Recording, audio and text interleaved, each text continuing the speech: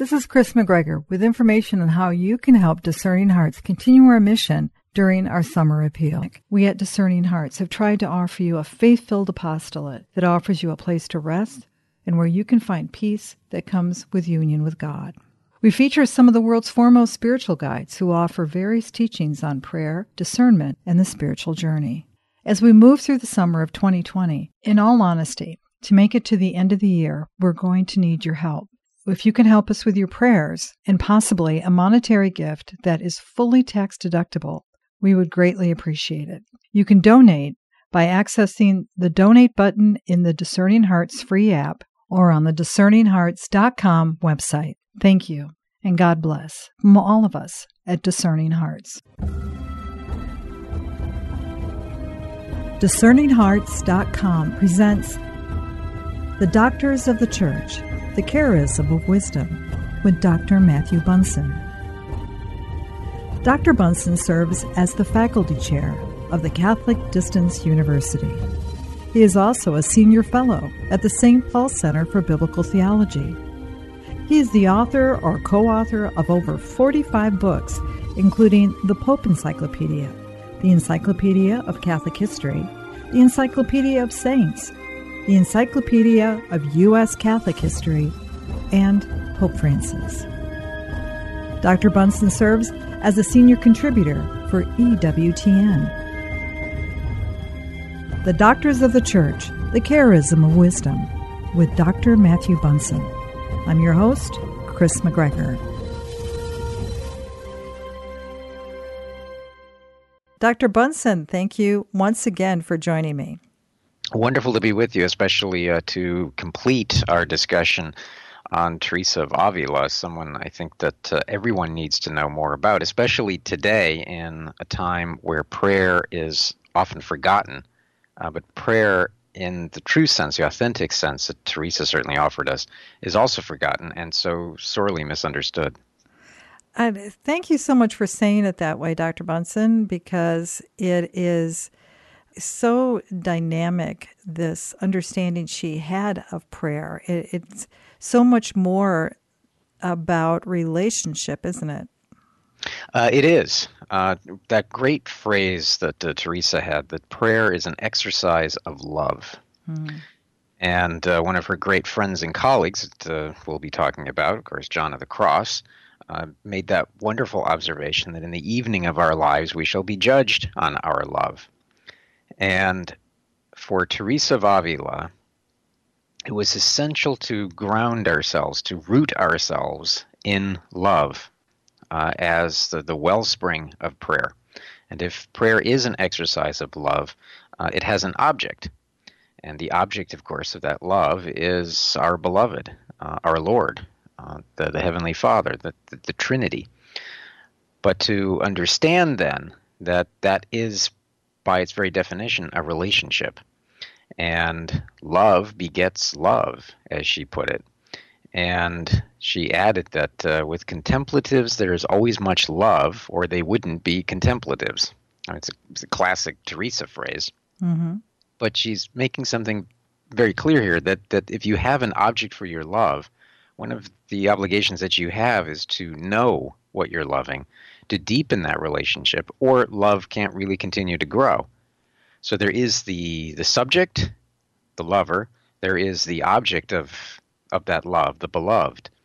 But that entails a relationship. And if that is a relationship, then that brings with it, as with any relationship, important obligations of deepening and understanding better. It is at the very essence of how we understand and know God by virtue of his nature as Trinity, isn't it? That because, as St. John said, God is love, love by its very nature has to be shared. Otherwise, it's not love. The Father loves, so of course there's the Son, and that exchange back and forth flows from that the Holy Spirit. And we're called to enter into that dynamic, aren't we? Well, yes, through grace, through the sacraments, in particular the Eucharist, the sacrament of penance, because as Teresa always stresses, and this is where we can talk more about this. But for Teresa, sanctifying grace is so essential in undergirding, in providing the foundation for that journey of love that we're called to make, that you have to cleanse yourself, that you have to purify yourself, that you have to make yourself worthy of the object of your love. And that means participation in the life of the Trinity. And how do we do that? We do that through the sacraments, through the deepening of our life of prayer, the practice and perfection of the virtues, and all of that then has a locus of activity, and that, of course, is the church. So we see today, and to go back to one of the first things we talked about, that there is this temptation today to succumb to that catchphrase that I think is destroying so much of our understanding of prayer and spirituality, and that is, well, I'm spiritual but not religious. And Teresa of Avila, who is often held up as a role model for I'm spiritual but not religious, as though she was some sort of rebel against the church. In point of fact, as we talked in our first episode talking about Teresa, understood that the church is where you have all of the means at your disposal to develop, nurture, and to blossom that relationship. And as a consequence of that, she, in her last words, as we talked about, said that she is at long last a daughter of the church. And for anyone then who thinks that they need to or can study Teresa of Avila by separating her from the life of the Trinity, from the sacraments, from the virtues, from the church, is not only doing a grave disservice to Teresa of Avila, but a grave disservice to themselves. There is such an earthiness about her and a desire to communicate in an ordinary level. Well, yeah, exactly. And one of the things that Teresa was trying to do is to make it possible for anyone to love. She said that anyone, it is innate in the human capacity to love, that all souls are capable of loving in exactly the same way that all of us, made in the image and likeness of God, are called to be holy. We are called to be saints.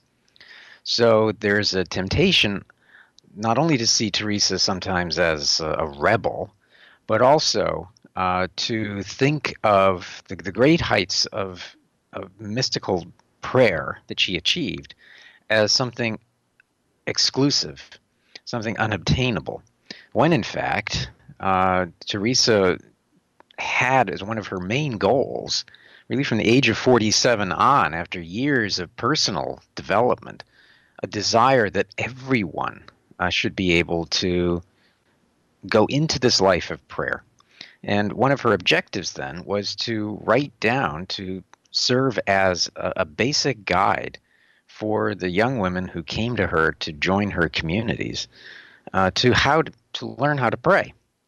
And so as a consequence of that, she taught prayer to family members, to lay people, not just to the exclusive setting of her contemplative community, because all of us are called to pray. All of us, as I said, are called to be holy.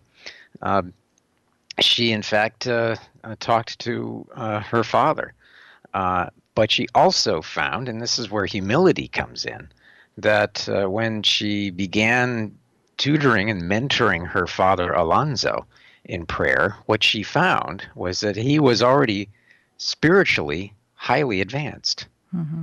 And so there was that absence of pride, which is one of the great weaknesses of people today. A pride in who we are, a pride in our individuality, a pride in our own formation of conscience, and I dare say, for many, a pride in prayer life that leads, of course, to dark alleys and even worse. So Teresa came to teaching others from a place of humility, an absence of pride, but also a keen recognition that each person's journey into that life of prayer, into the life of the Trinity, is going to be unique. But there are still, nevertheless, guideposts and methods and structure that you still need to have. And again, that's where the church plays such an important role. But that's also where finding the right role models is also so crucial. I mean, we see that throughout her life, in the readings that she chose, in those that she initially turned to for guidance. I think, for example, as we were talking, Francisco de Osuna, the author of the spiritual alphabet, Bernardino de Laredo, and his work on the ascent of Mount Sion. These, for her, were important guideposts.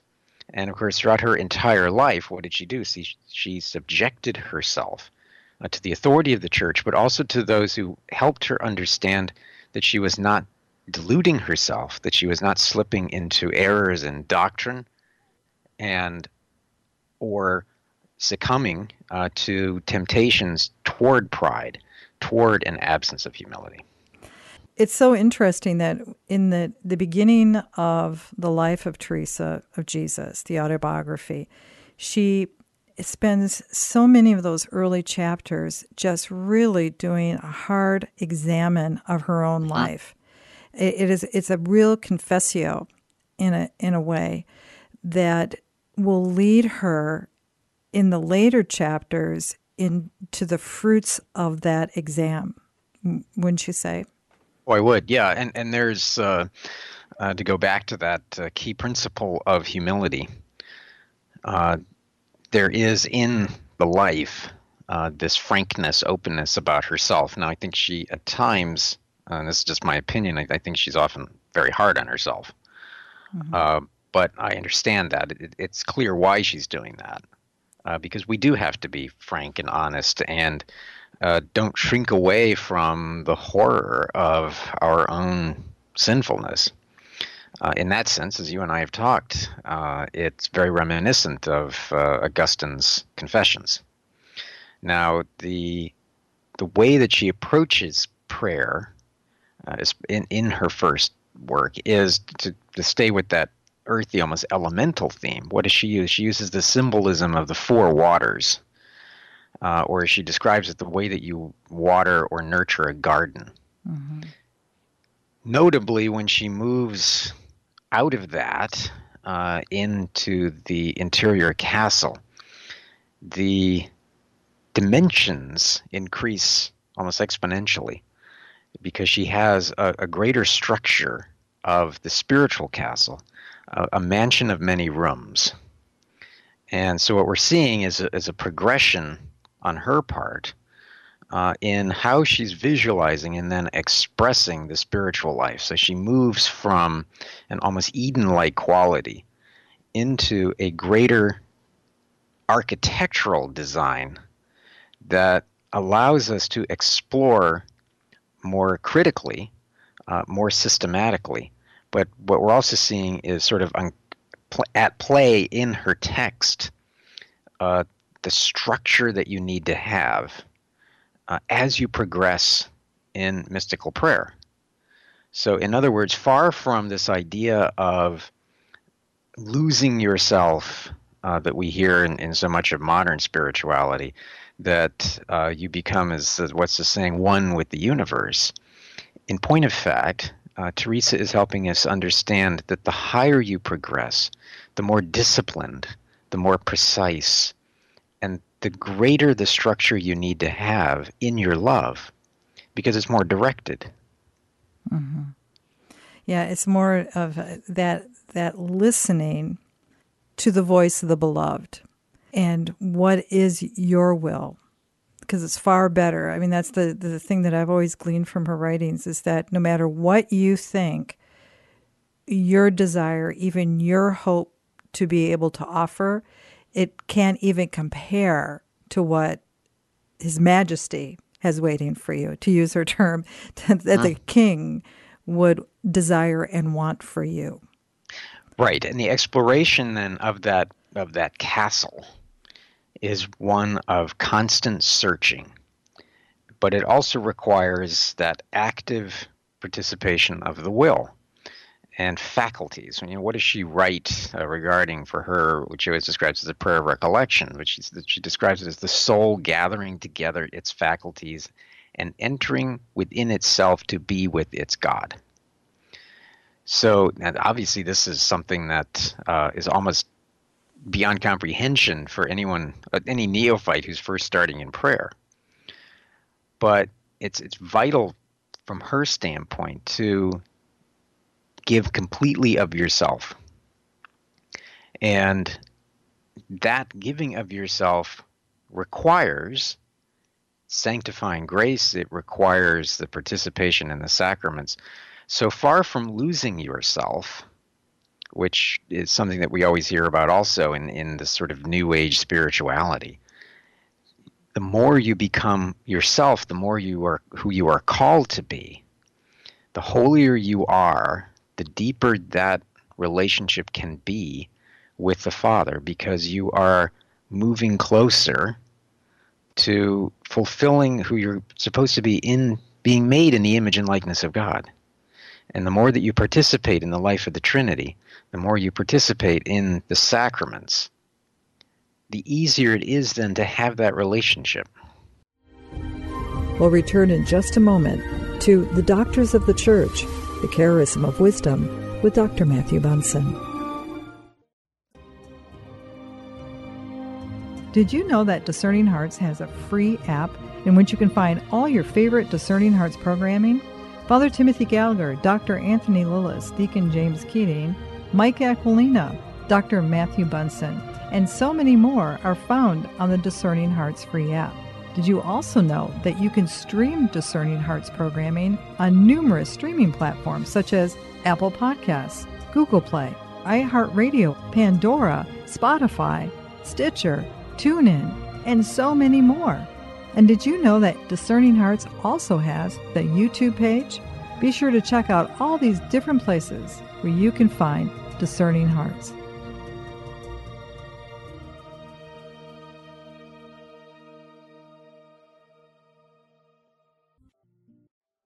Litany of Humility. O Jesus, meek and humble of heart, Hear me. From the desire of being esteemed, deliver me, Jesus. from the desire of being loved, Deliver me, Jesus. from the desire of being extolled, Deliver me, Jesus. from the desire of being honored, Deliver me, Jesus. from the desire of being praised, Deliver me, Jesus. from the desire of being preferred to others, Deliver me, Jesus. from the desire of being consulted, Deliver me, Jesus. from the desire of being approved, Deliver me, Jesus. From the fear of being humiliated, deliver me, Jesus. from the fear of being despised, Deliver me, Jesus. from the fear of suffering rebukes, Deliver me, Jesus. from the fear of being calumniated, Deliver me, Jesus. from the fear of being forgotten, Deliver me, Jesus. from the fear of being ridiculed, Deliver me, Jesus. from the fear of being wronged, Deliver me, Jesus. from the fear of being suspected, Deliver me, Jesus.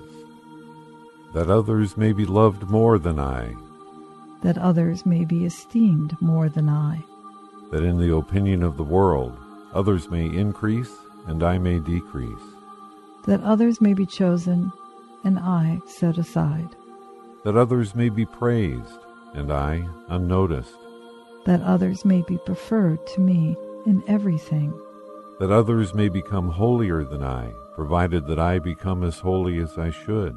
Jesus, grant me the grace to desire it. Amen.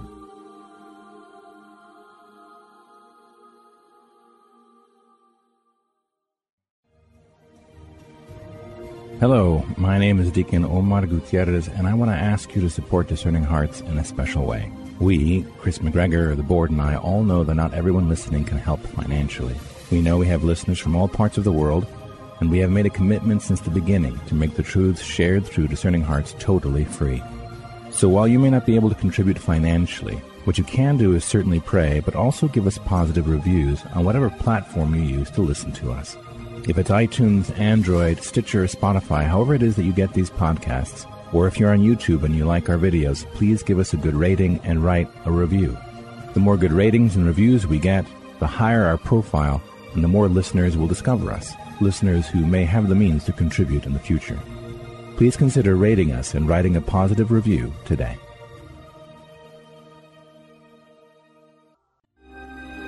We now return to The Doctors of the Church, the Charism of Wisdom, with Dr. Matthew Bunson.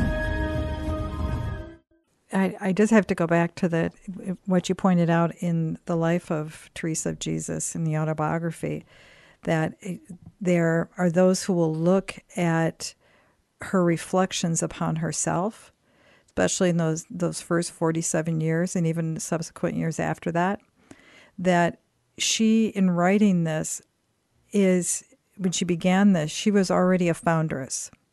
She had already begun the work. She had already had the depths of prayer. It was being seen by people around her in the community. And she was already being lauded as someone who was very unique in her experience. So this examine that she would do to herself, this bringing her down, being very subjected, I think is really important because it's a remedy to a spiritual pride. Mm-hmm. She could see how that can creep in to those who are experiencing any type of prayer, that's one of those creatures that will come in nipping at you. Also her directors who are helping her spiritual directors that were helping her to stay in that place of humility. Yes, exactly. And for her too, that is not simply a warning for the beginner. Mm-hmm. In fact, as you progress through the spiritual life, she is constantly reminding the reader, constantly reminding those who are striving in the spiritual life that you cannot stand still, that you must always be moving. The great line that she says, you must not build on foundations of prayers and contemplation alone, for unless you strive after the virtues and practice them, you will never grow to be more than a dwarf. It's one of those classic vivid images that she uses. Anyone, she says, who fails to go forward begins to fall back, and love can never be content for long where it is. But then she adds that important qualifier that you might think that I am speaking about beginners, and that later on one may rest, but the only repose that these souls enjoy is of an interior kind. Of outward repose they get less and less.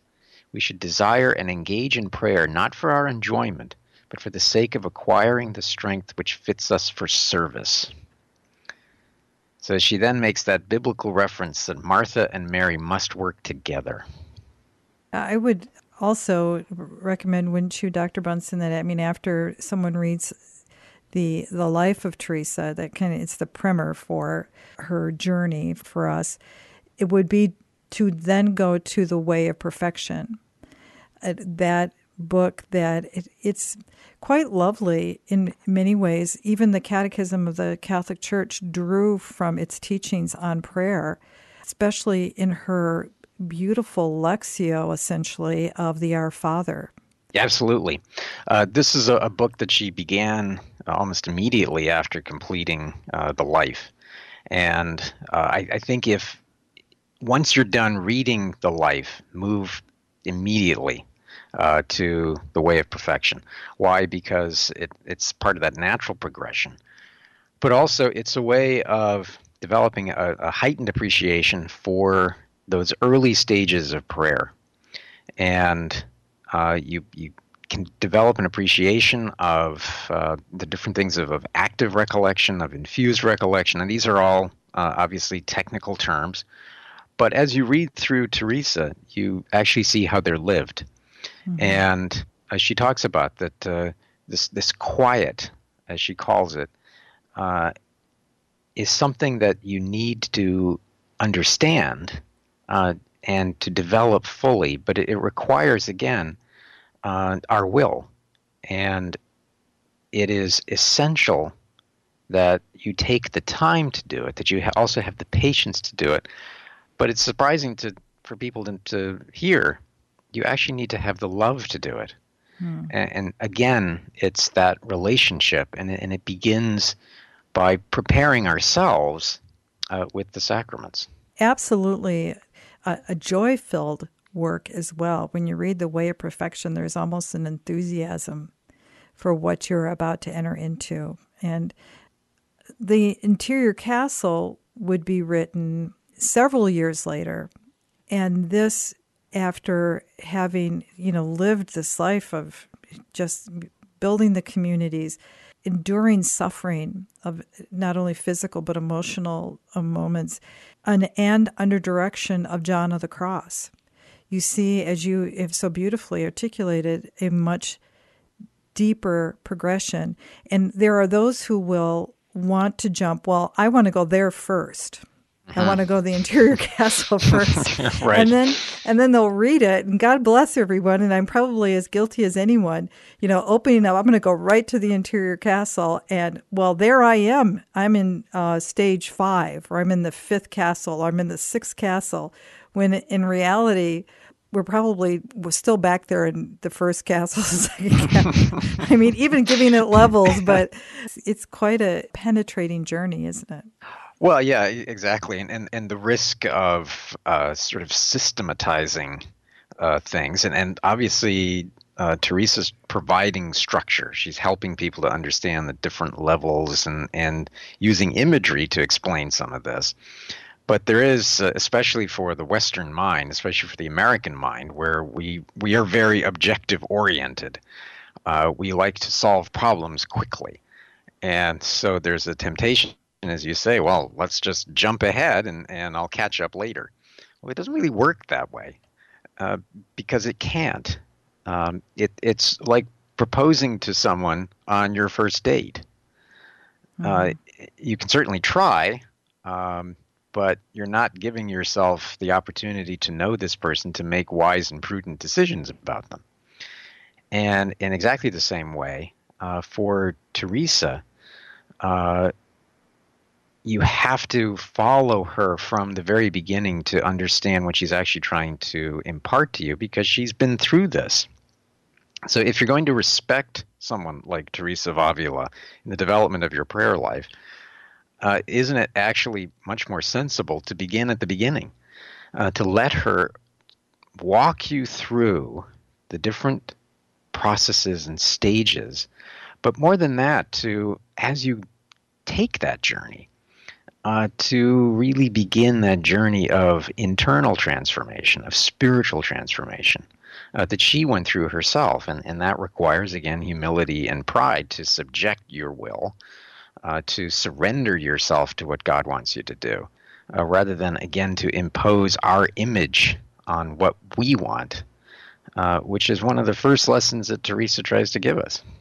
Yeah, what I found so just absolutely breathtakingly beautiful about the interior castle is that as you're reading and you're reflecting, and again, I'm just as guilty as the next person, thinking I'm over here when I'm actually way back over here. And that's okay. She would say she was too. You would go back and forth, and because this is what it is to live and to learn and to love. But when the ultimate encounter of that interior castle, that castle that we discover is inside of us, that he is dwelling within us, is that in that 7th mansion, all of the ecstasies and all of the charismatic experiences and all these things that seem to be those movements in the earlier castles, that in the 7th, it's almost, and I'm paraphrasing, of course, Matthew, but it's, here I am, I'm back where I was, but it's different because now I'm with him. Things are ordered, and you go out in the world, and all those other things, it's that St. Paul teaching, none of that matters anymore, but once you attain love, and you're in that, there with his majesty in that castle, that's all that matters. And you just go out in the world and you live. Well, there's that wonderful description of the 7th mansion, where she says, I will end by saying that we must not build towers without foundations, and that the Lord does not look so much at the magnitude of anything we do as at the love with which we do it. If we accomplish what we can, his majesty will see to it that we become able to do more each day. And she has that wonderful line that in that mystical marriage, that the soul sees the three persons, individually, and yet by a wonderful kind of knowledge which is given to it, the soul realizes that most certainly and truly all these three persons are one substance and one power and one knowledge and one God alone. We've just only touched briefly on what is really quite an incredible doctor of the church. Any final thoughts, Matthew? Yeah, I really have to say that take the time to read Teresa's writings. A lot of the doctors of the church have left us letters and other important writings, obviously. But if you are looking for the spiritual life of how to enter into it in a way that will be meaningful for the rest of your life, I think Teresa of Avila stands as a true apostle of prayer. She is, in many ways, the doctor of prayer. And we need to honor her for that, but also to express our gratitude for that. And it is not without reason that in 1970 she was named the first woman doctor by Pope Paul VI, and is honored and revered for that, but above all, for the opportunity that she gives us, and we just have to have the wisdom to take it. The original Mother Teresa. Agreed. For centuries. I mean, of all the 7 degrees of Teresa, of all the other Teresas that would follow, she was the first.